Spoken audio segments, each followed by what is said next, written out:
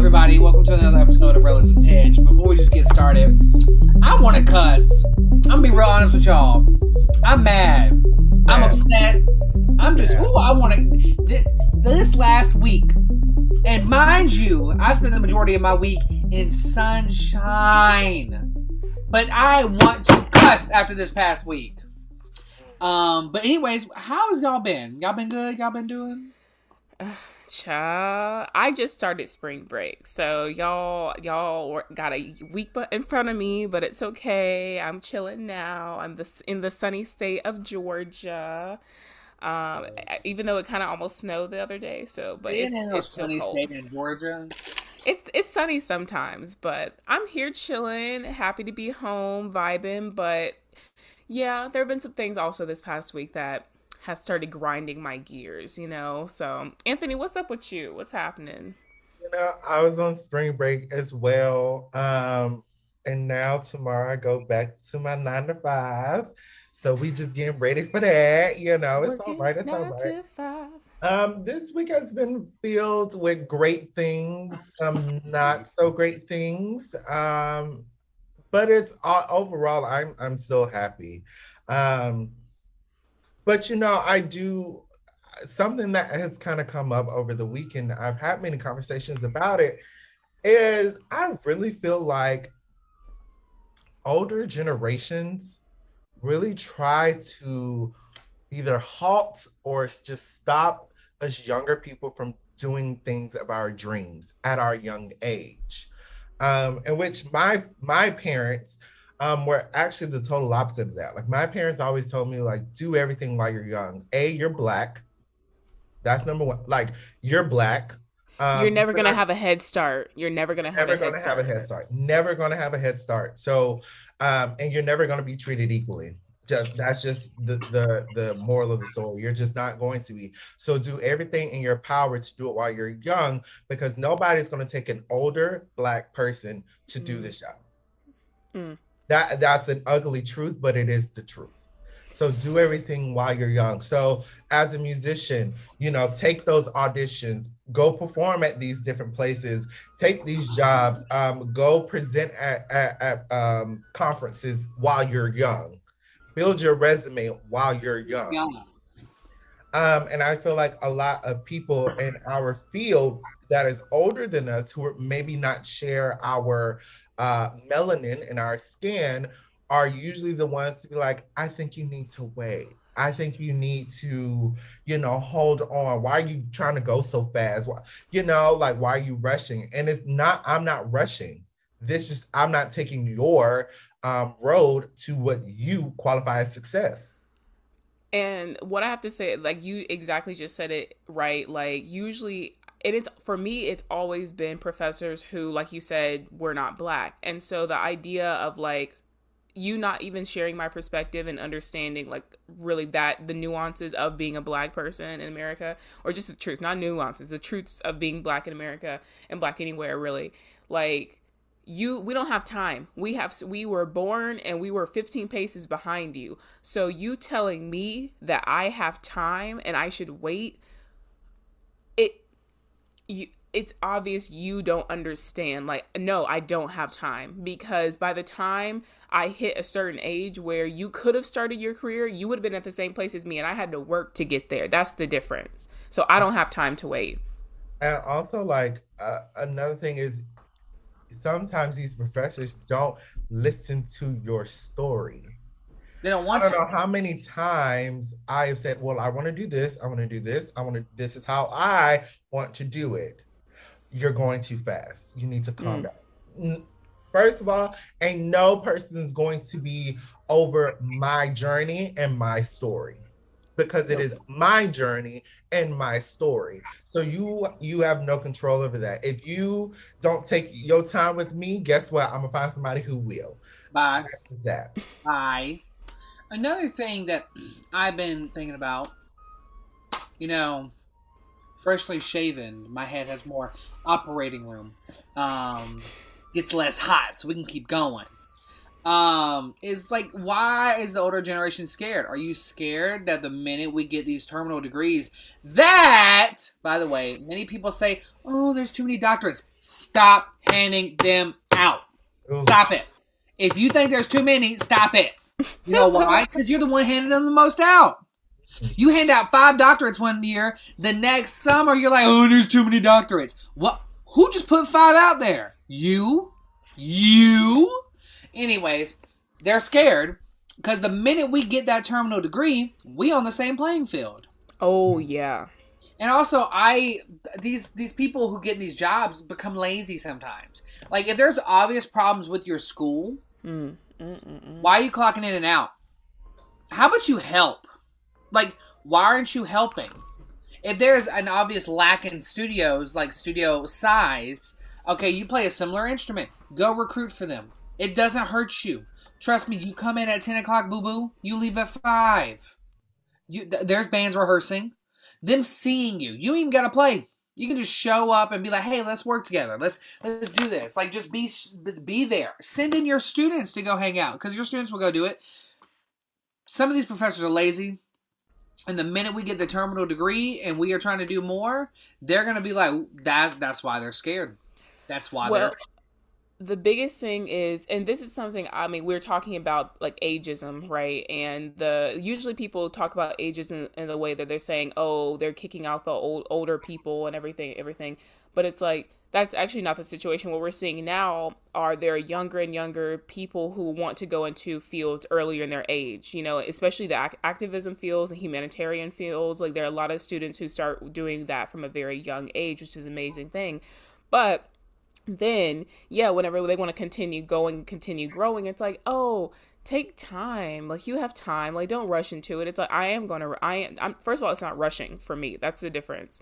I'm getting into this naturally, and I am supposed to be here. That's the difference. Is I feel as if this is where my path is. So maybe yours was different, and maybe however many years ago you should have taken a break and you shouldn't have gone to get your doctorate. But guess what? We're not the same. You're not the same. Stop putting your narrative on me, because or your mistakes, projecting. Yeah, projecting, or your mistakes, or your regrets. Another thing, why are we gonna pause when gas prices are $4.30? How am I gonna work? I need money. These are expensive. Like, another thing, and this one just Lauren just talked about.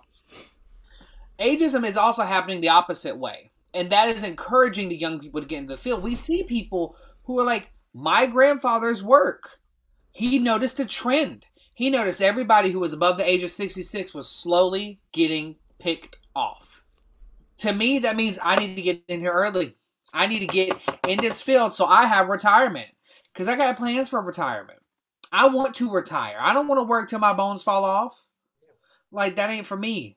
So that it's like a reaction thing. We see that happening. We want to get in earlier, and they're like, "Oh no."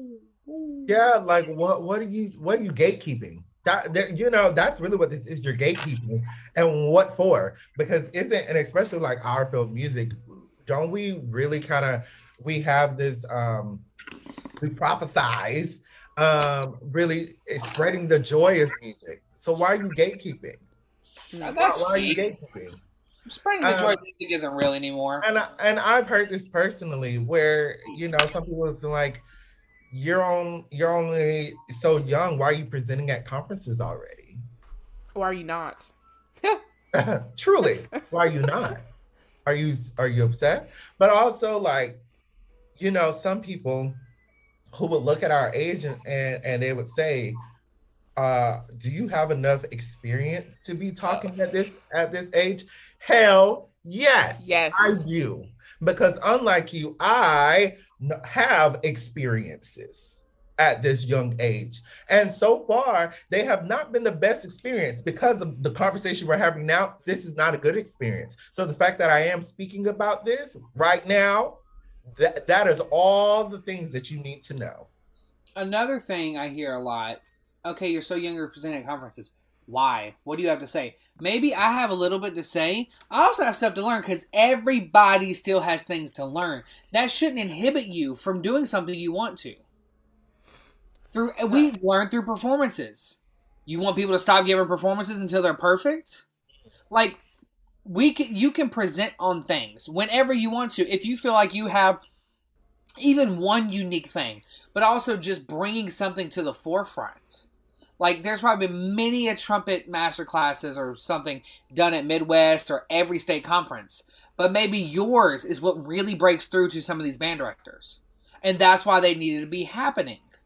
Like, just because you're not the end-all, be-all, or have one thing, like you're this kind of guy or this kind of guy, doesn't mean you can't present. Also, don't take away from anybody's thing. They got selected to be selected. That was their thing. They got it. You might disagree with it, like, because you think you know more, or you think they're not fully knowledgeable yet, but that ain't your life. That ain't your track. How about this? If you feel as though you know more, then how about you damn present? Boom.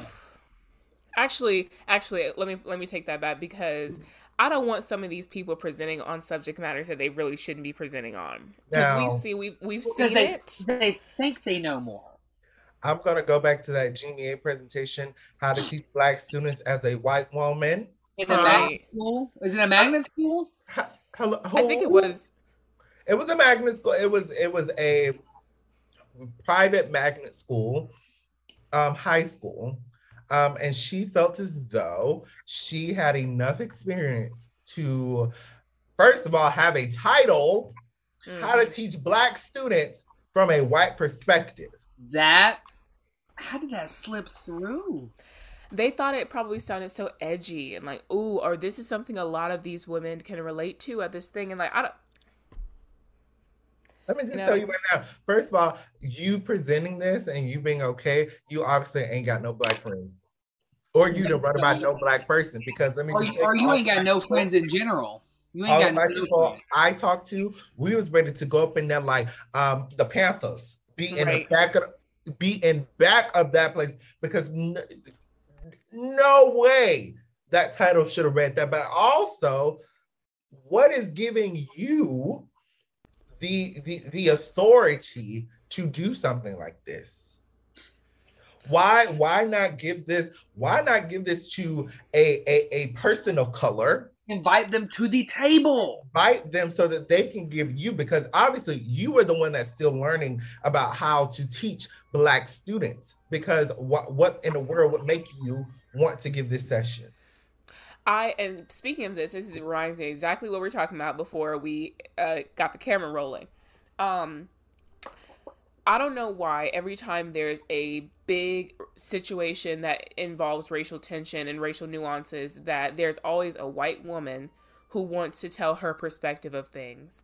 I don't know if y'all have been seeing all the controversy surrounding this new Emmett Till opera. It's actually an opera called Emmett Till, A New American Opera, and it's going to premiere at John Jay College, apparently.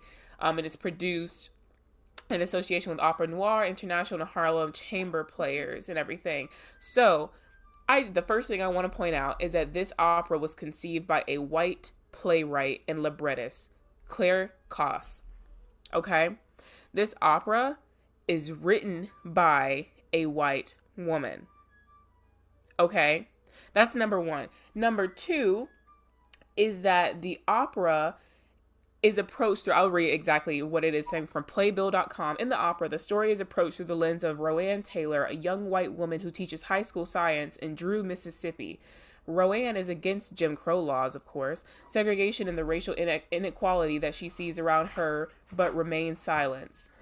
She is the opera's only fictional character and represents what Martin Luther King Jr. called the ultimate tragedy, the silence of the good people. Absolutely not. You have lost your mind. My thing is, wasn't it the false testimony of a white woman that started the whole image? Like, that's my thing. You are like, okay, yeah. First of all, it's already wrong. Like, if you had the idea, go to everybody else who deserves this and give it to them. Be like, you know what? I don't even care if you put me on the little credits or anything. I think you should write this because this should be told. That, way better. More respect. I will respect you immensely. Next thing, you are bringing up so much trauma and emotional damage because it was a white woman who started the whole tragic story of Emmett Till. I became aware of that story, that sad, tragic story in college, actually. And it took me that long to hear about this. And the minute I heard about it, I was like, yeah, our country's kind of screwed up. Also, for anybody that doesn't know, the white woman who falsely accused Emmett Till, she's still living. And in fact, she was basically in witness protection program, placed in there by her family. Her family knows where she is. She's in some unmarked place in some part of the country because she's still alive. And it came out maybe 10 years ago that she lied. She made everything up and caused a young Black boy to be mutilated, to be killed. I mean, you couldn't, if you've never seen the pictures of Emmett Till, of how bad they mutilated his body, couldn't even really recognize that that was him.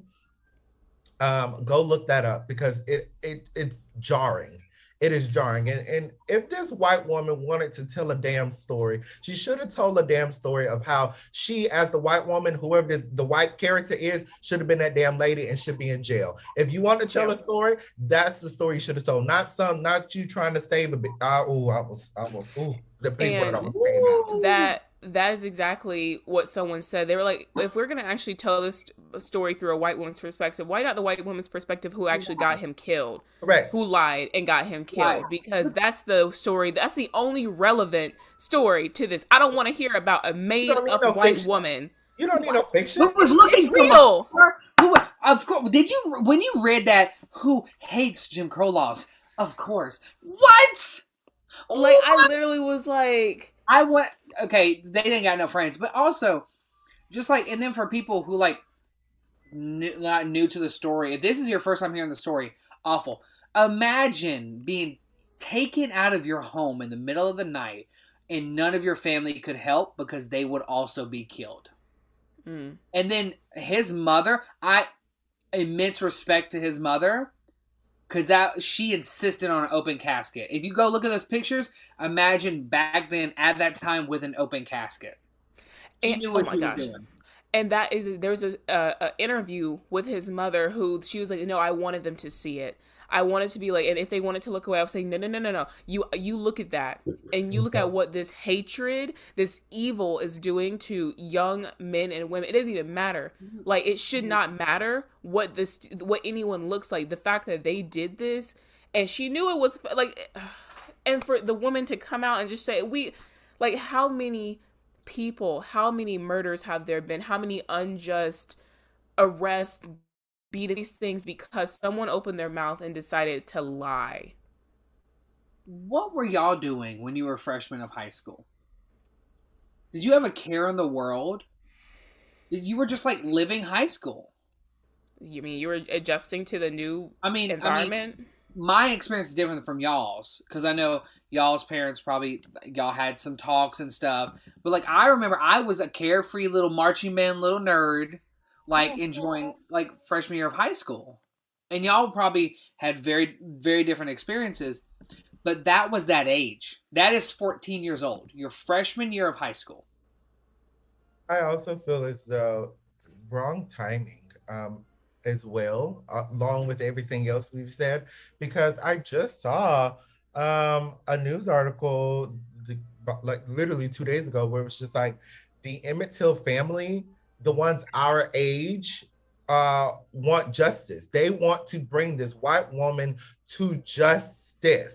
They should. For now, since 1955 until now, it's been it's everybody's been cool. Or I'm not gonna say everybody was cool with it, but it's been okay that this lady is somewhere in some part of the country. Yes, she might be 88, whatever. Don't give a damn because guess what? She still did what she did back then and she still got off scot-free. She got a young Black boy killed off of a lie. She needs to be brought to justice. I don't care if she's 96. I don't care if she's 106. She needs to be brought to justice. She's 87. You can go in prison. Bye. Go to prison. Live the rest of your time on this side of the earth in jail. How And can when you die, live the rest of your external whatever life in jail as well, because you know what, you did something dirty, something wrong, and something Foul. came and got you. I don't know what type Foul. of hell she's living right now. I don't know if karma has It's got not her. enough. It's not It's not enough. enough. It's not enough for me, and I know it's not enough for that family, because here is a man that Emmett Till, he had his whole life to go. We don't know what type of life he would have had, what type of influence that young Black boy would have had. He could have been a musician, he could have been a doctor, a lawyer, he could have been anything, but we he will could have been never the know. president? Could have been, but we don't know because of a lie a white woman told. And if this is uncomfortable for you to hear, you need to sit into it. And you need to go read it. You need to go read the story word for word, and you need to imagine it. Like, I just can't get over it. Like, being taken from your, what was he was staying at a family's. It wasn't his family. It was his cousin's house. Being taken, watching your whole family watching you, because they know if they did something, all of them dead. Like, you're being stripped from your sleep to then be mutilated, brutalated, on and on and on until you're dead. Like, that just, oof. Something. So this is really getting me back into a lot of other areas. The first area I want to hit on first is how, and then you can see this in a lot of movies and TV shows being written now. There is a lot of forgiveness and also almost like a, I don't want to say like a, like people are interested in shows that show a lot of things about like white forgiveness. Like, so in the sense of like, there's a show on Netflix called Inventing Anna, and it's called the Anna Delvey story, and I watched all of it because it was really interesting. But when I finished it and I was really thinking about it, I was like, this white woman committed. So basically the story is about a Russian woman who like basically comes over to the US, and she reinvents herself as being a German heiress. So she's going around telling everyone, I'm a German heiress. Like, whenever I turn this age, my father's giving me like $25 million, like saying she has an inheritance, all this stuff.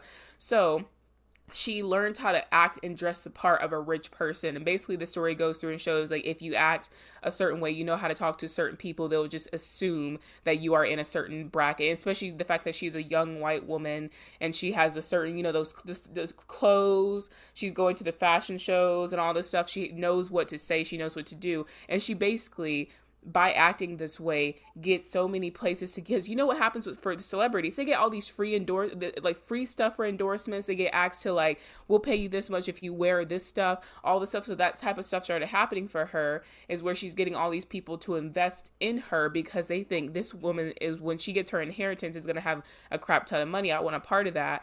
And she has all these ideas of, I want to create this new thing for this, and this. Anyway, all this stuff, she gets caught at the end later on. But then the trial, it's crazy because it's like, we don't want her, we like love her for, she was an entrepreneur and she did all this, and I'm like, y'all have so much forgiveness to give out to white women who break systems, so who break laws and do all those things in the name of like aesthetics and all this thing. But when it's like a black teenager or some black kid who was doing anything, and they say like, oh well, they should have been in that situation, that's their, like, they should have known that if they were to be outside at night wearing a hoodie that they would get shot. Like, that is what really, that was a long way of saying I'm bothered, and it pisses me off that there is so much free, like I said, forgiveness for certain people in situations, and then in other people in other situations, like they should have known better, or that doesn't apply to them. But if I digress. I learned this in school, public education, my education, because that's, so one story. I went to a school where my sophomore year, I got called out of class. And evidently, first, I got called out of class. I got put into a room for about 2 hours. Nobody told me what was going on. Why was I in this room? Just got pulled out of class. I was in my second period. I was in geometry. I remember the room. I remember the day. I remember everything. 2 assistant principals pulled me out, set me in a room, and that was it. 2 hours go by and I'm sitting in this room where we could not talk. We cannot do anything. We couldn't even breathe. Basically, we had to be silent. The two other principals come and get me and take me out to my car. And I asked them politely, why am I here? Why am I here? And they said, well, we did some dog sniff things, and the dog sniffed your car for marijuana. Interesting. So they asked to search through my car. They searched through my car. Of course, there was nothing in there. But there were incense in my car because obviously I want my car to smell good. And they asked me, they really criminalized me of why do I have the little trees in my car? Like I'm trying to hide something. And I told them flat out in their face, I have never smoked in my life. I am a bad asthmatic. So therefore, weed or any other inhalable drug, I cannot do. Not only that, but I'm also a vocalist. That would ruin my vocal cords. So why am I here? Also, I don't see no damn dog. I don't see no police. Where is the deputy, the school deputy? Where is he? Why are you two talking to me? But then, so they go through that after feeling like a criminal. I get released back to class, like, oh, nothing happened. And my question to them was, but you see all these white boys walking around this school with dip cans in their pockets, but you got amnesia then. Like literally, country boys will come into this school with a big dip can like this in their pockets, but you don't stop them. You have an imaginary dog to stop me, to take me out of education, out of me learning, for me to, because obviously I'm a bad person, I'm the bad child, and I should have known not to have incense in my car. We can forgive the dip and all this, but I thought this was a no drug-free zone. So you learn that as a child. That is my experience, but you learn there's many, many more experiences like this. And this is what you learn. The forgiveness of white. We had white students pill popping. And more than forgiveness, in addition to that, is innocence of white. Innocence. And I'm sitting here like, but it took my parents to come up there and to really read y'all for filth and get y'all together before you offered me an apology. You released me back to class, not saying, oh, we're sorry for this, I don't know what happened. No. You released me still thinking you were on top of the world. But what you didn't realize is that my parents are my biggest supporters. And they're going to ride for me to the day I die. So guess what? At 7:45 in the morning, guess who was in your office? Reading your ass down. My mother was a sergeant in the military. My father was from the ghetto. Yeah, bad mix. Let me just tell you that. Just know about before the end of first period. I got, can I have Anthony Morris to the front office, please? And this principal who is really interrogating me about why I have incense in my car is now, oh, I didn't mean to make you feel this way. I really want to sincerely apologize to you. But also my thing is all 4 principals should have been in there apologizing to me because all 4 of you got me out of class. And then, so the person who offered me an apology was the assistant principal. I want the head bitch in charge. Ooh, the head. Even my parents said that the head principal sent in the assistant principal to take this. I want all 4 of you. And to this day, I still have yet to get an apology. In fact, they love to tell the story. Oh yeah, Anthony, you was rough around the edges, but this school, we transformed you. No, the hell you didn't. No, absolutely not. You did nothing. In fact, you really inflicted trauma on me. You inflicted trauma on me. And that part of education, people don't like to talk about. That's absolutely disgusting. But we can forgive and remain others' innocence. but we can't even apologize when we are wrong to a Black person or a person of color. It's like you almost feel like it's like the whole saying of innocent until proven guilty. We don't have that. We're guilty until we prove ourselves innocent. It's the Correct. complete opposite of that. Like I feel like when I walk into a space, I immediately have to show something where they're like, oh, I can stop clutching my bag, you Yes. know? Oh my gosh, honestly, it's code switching. It's like you when you walk into a room. Okay, for me, don't be aggressive. Don't walk in so confident, because confidence come off as aggressive, and you want to make sure that they are, they're not scared of my presence. So like audition season came around. Audition season come around. When you walk into the audition room, you have to put your shoulders down, but make sure your eyebrows are not arched. Make sure you come off very soft, so you do not anger somebody. Non-threatening is the term. Non-threatening. It's funny because I actually saw a TikTok the other day, and it was this Black lady, and she said, I'm gonna start pulling a white woman's I'm finna pull a white woman's MO. Anytime I'm at work and they call me in for something, just start crying. Just start crying. Because you fit into that. They're a damsel in distress. Oh, like right? Oh my gosh. They're a damsel in distress. We're so sorry that we caused you so much pain. Start crying. And it's almost like sometimes, like I remember I was in the airport one time, and this story always is interesting to me because like me and Anthony share the fact that we are both like Black, but I'm a woman, right? I'm a female, so there are a lot of other nuances that he has gone through that I would never understand, and things that I've gone through that he would never understand. And so like we're in an airport and everything, or I'm in an airport, right? I'm like going to in Chicago and everything, and I'm coming down and I'm trying to I'm looking at my phone. And I'm trying to kind of figure out like where I am. Like it was one of the first times I had been, and I think it was Midway, not O'Hare that I'm used to. So I was like looking around trying to figure out like what's going on. There are like 6 police officers at the bottom of the escalator where like near where I'm going down and everything. And I like get off the escalator and I'm kind of standing there like just looking at my phone again, trying to figure out like where my ride is and da-da-da.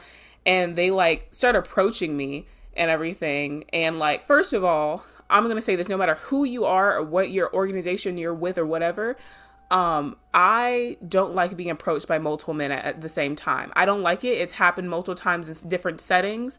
I don't like it. Don't approach me in a group setting. It really bothers me.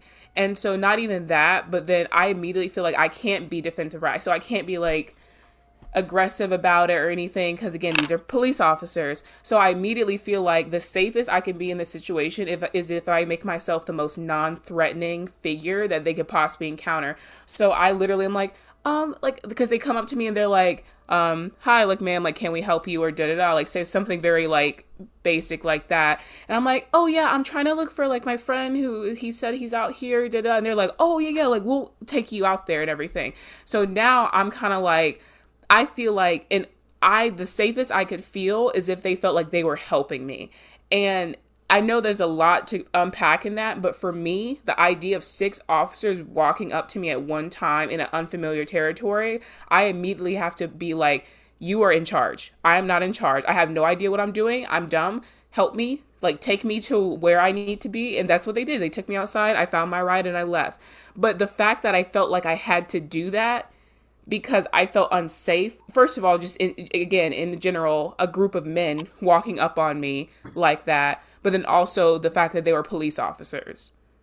The point, hold on. For us, the first thing to come into our head when anything like that happens is make it out alive.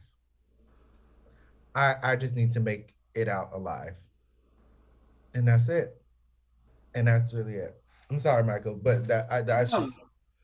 I was gonna approach that from like not even like y'all's perspective is very different. Like even mine, a group of men is just scary. Let's just be very honest. A group of men who are like not even completely confident about themselves. Yeah. Like a group of men who are decently confident about themselves just comes off very not okay.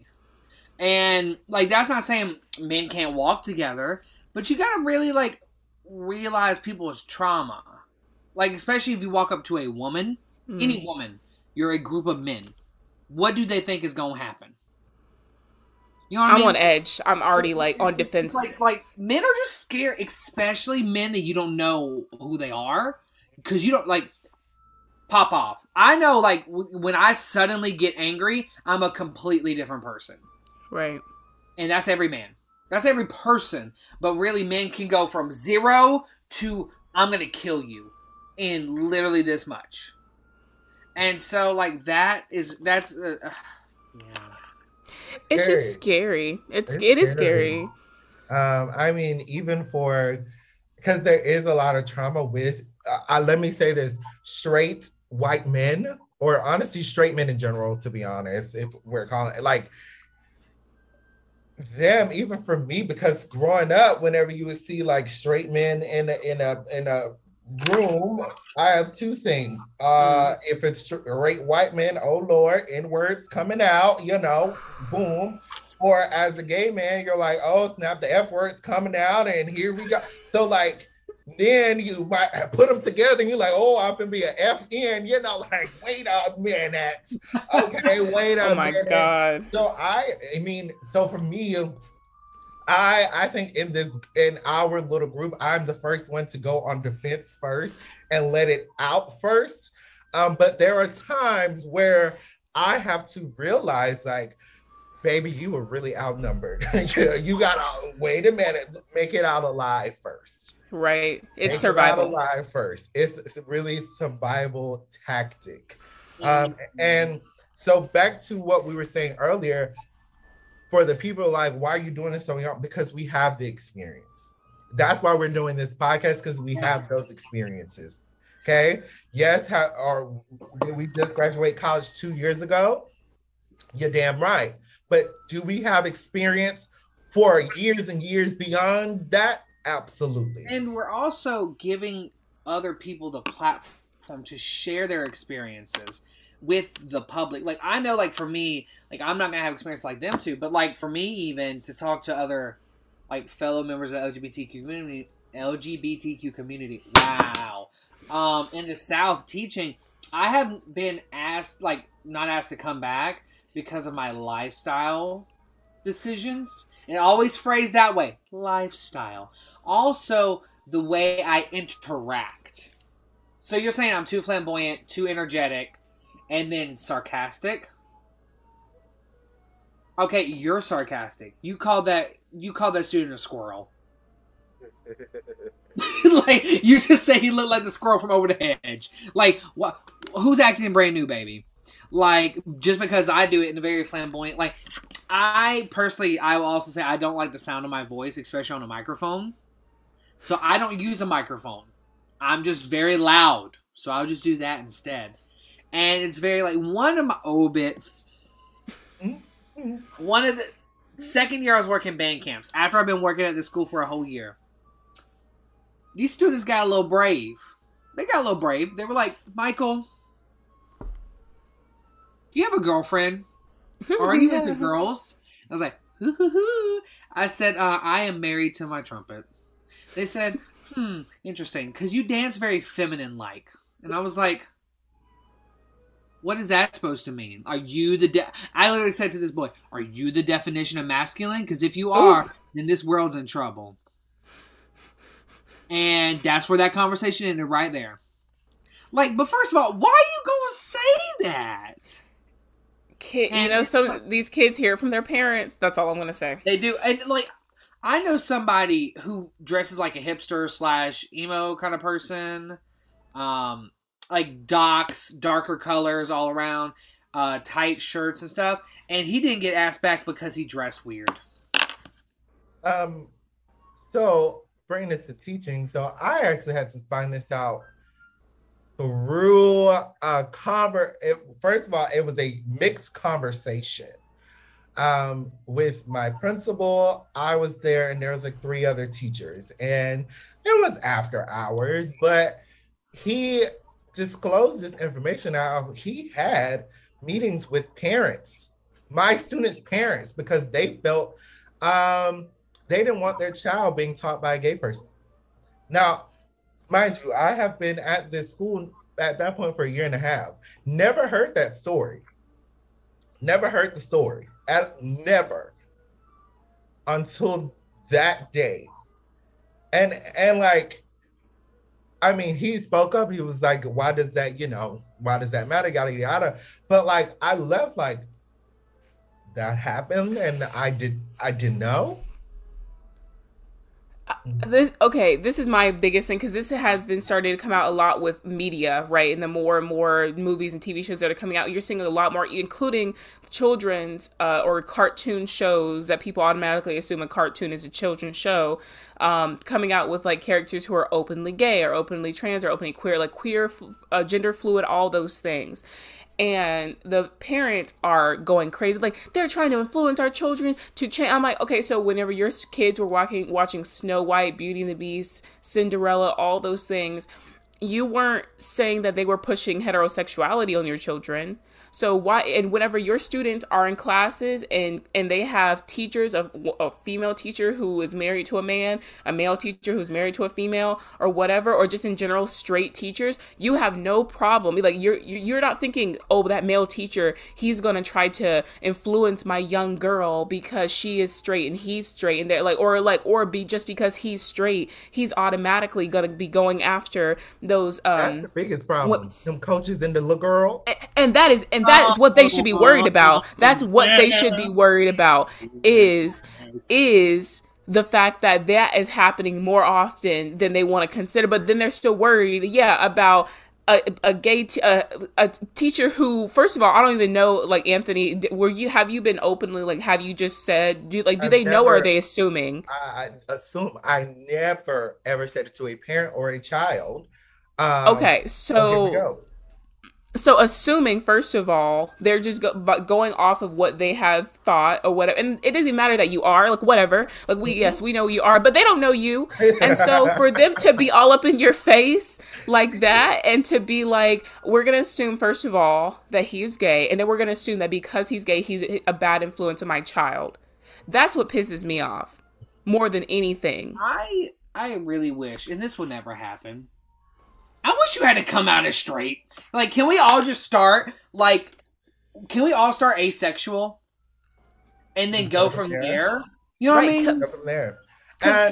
Let's all, because when you're a baby, you ain't thinking about nothing. Nothing chilling. Like that. Like, chilling. It is. So, like, with these TV shows and, like, all these people are, like, talking about it, it's just like, can you just watch the damn TV? Right. Can you enjoy something? Just look. Enjoy. But no, you want to make this a whole issue now. You want to make this whole issue. And on my story, I was just like, I wish you would have told, because I mean, I'm glad that you spoke. I'm glad that you, spoke up for me and everything. But like, these are the things that us, the people who have been in oppressed groups, we have to deal with. As educators, as people just walking in normal life, you will have people who are just like, no, I'm good. I mean, I could have just been black, and they would be like, they still would have. They still would. Like, yeah. Do you think I'm gonna change your children? You think I'm gonna be like, hey, you, third trumpet that I see once a week, I think you should be gay. You know why? Because I'm gay. Like, but see, this is the thing. They think that because I don't know if y'all have been up on the news, but in Florida, they just passed the Don't Say Gay bill. Oh, it passed. For kindergarten to third grade. You cannot say gay, the word gay, between kindergarten and third grade. That's what they want. They wanted between 12. They wanted all of it. 12, but they ended up just deciding on K. It went through the whole Senate. Went through the governor, all of it. So you cannot say gay in public education. You can't say it. That's crazy. And it's like, I have nephews that age, like around there, a little bit like fifth grade too. And they ask me, hey, when are you gonna get a boyfriend? Because you're kind of boring. Oh my gosh! Like I'm like, that's cool. They know we're chilling like that, and they're okay with that. Like there was never any question. This And like generation is way more open. And that's the thing. Old white people are making these laws, and they're so far removed. You don't know what your child is talking about, what they're doing, because you have a babysitter, you have this, you have that, you send them off to school and you don't even think about them. You don't know what these kids, because guess what? They are in my class longer than they're at your home, because with you, because when they get home, you might still be at work. So you don't know what these children are going through. Like I had students who have come to me and was like, I want to come out to my family. Okay, do you feel comfortable doing that? No, I don't. My parents don't understand me, but I do, because I see them every single day. They know when they come to my class, it is an open space for that. So, but these are the same people who are making these laws don't say gay. Like, what are you trying to protect? Who are you trying to protect here? You're not protecting your children. Yeah, you're not protecting your children. You're protecting yourself, and because you feel uncomfortable, you want to make everybody else feel uncomfortable instead of learning about something that you feel uncomfortable about. You want to make a law so I'm gonna just pretend it doesn't exist. Wrong. And I know for other people who think time is fake, because I think time is fake, your grandparents or great-grandparents, if you're that lucky, were alive when segregation was still a thing. Yeah. Like it feels supremely far away. It's not. It's still alive. Like people are still alive. It's alive, right? Like, and they're the ones bringing it back. They're like, let's figure out ways where we can control these. These kids, and I will say this in my full ignorance, they know more than me about my own stuff. They know more than me about LGBTQ rights and terminology and pronouns. I'm proud of them. They teach me, and I love that because I love learning from children. I love learning from every kid I teach. It's inspirational. Makes me want to teach them more. But they know more than I do, and I've been living this life for 23 years. And they've been living this life for half of that. Yeah. And it's like they know more because it's important to them. And they respect their friends. They're not going to go to somebody and be like, you want to be called they? I don't like you anymore. Bye. They'll be like, okay, they. Cool. What are some other pronouns? They start going on the Google. And they just figure stuff out. So, funny story. And it'll be very quick because I know we're about out of time. But so in my class, I have a very diverse makeup. So I have football players, basketball players, your people who watch anime. I have them all. And so there's a student, he had just came out as gay, or actually he's been gay or whatever. And like I heard him saying, I was like, oh wow, okay. And then a football and basketball player, he was like, you didn't know he was gay? And I was like, I don't assume. But like now, think of that 10 years ago. Would a basketball/football player been so nonchalant about that? No, they would have been like slurry or slushies or whatever. Yeah, they also play the same instrument, so they sit next to each other. So that wouldn't have happened. But because of this nonchalance, I was just like, oh my gosh, like this is great. I love that, and that's even an improvement from when I was in high school. When I was in high school, I was friends with like the football, basketball people and stuff, but we weren't like that. Like I was only friends with them because of the crowd I hung out with, and it was the most popular girl group, and they didn't want to piss off their future girlfriends or current girlfriends, so they acted comfortable with it. I don't know if they really were or not, because some of their own friends said some things to me in the hallway, and I chased them down, and they ran like little baby boys. I want to say that it's because I'm trying to think back because like I don't share, that's a perspective that you guys share that I don't share. And so for me, I always try to think back to like what was my first, I guess, knowledge or awareness of the LGBTQ community. And I honestly can't really pinpoint a distinct time frame.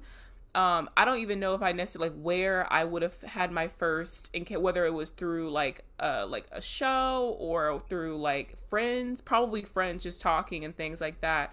And the beauty of when we talk about the differences between magnet schools, private schools, like public schools, and the difference of the like environments you're in when you're there. I went to a magnet school that wasn't private thankfully. So it allowed for more minorities to be a part of the school as well. So there was huge mix of people from different backgrounds. And when I was actually, now I remember, 6th grade, there was a senior who he was black.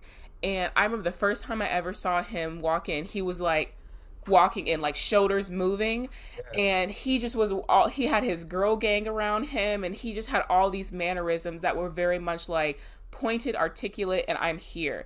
And I remember being like mesmerized. Like literally, I was like, who is this person? Because first of all, everyone loved and knew of him. Everyone was like, oh my gosh, do you know him? Do you know him? Like everyone knew who this person was. He was an icon around there. Like it was a thing where I don't think I even knew exactly. Like I didn't necessarily associate him with being gay. All I knew was this is somebody who acted in a way I've never seen before. But the fact that people were it was not understanding. It was no one cared. Like that's the crazy thing, is that's what I'm trying to say, is they make it seem as if encounters with members of the LGBTQ community will immediately influence people to like want to be that way themselves and all those things. No.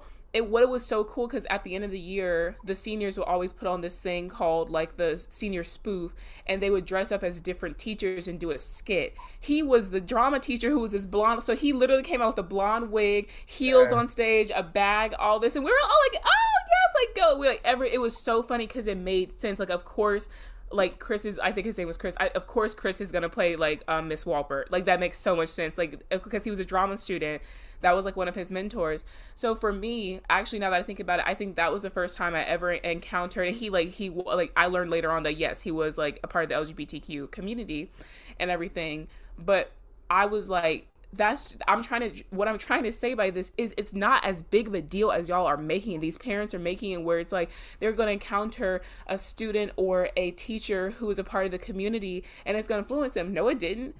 It just made me more aware of different perspectives, and it was cool and it was fun. I got one quick thing to say, and I don't want to rain on this parade because that was a lovely story. They're so scared of gay teachers preying on students when their gen coaches are the ones who's actually doing it and getting away with it. That's all I'm gonna say. But y'all, this has been a truly great episode. I wanted to cuss. I mean, I kind of still want to cuss. I might cuss later. Who knows? I might have a cussing hour. But it was great, and I hope y'all enjoyed it too. If y'all ever just want to talk, like, let's talk. Let's do it. Let's talk. So, y'all have a great week, and we'll see you next week. Bye. Bye.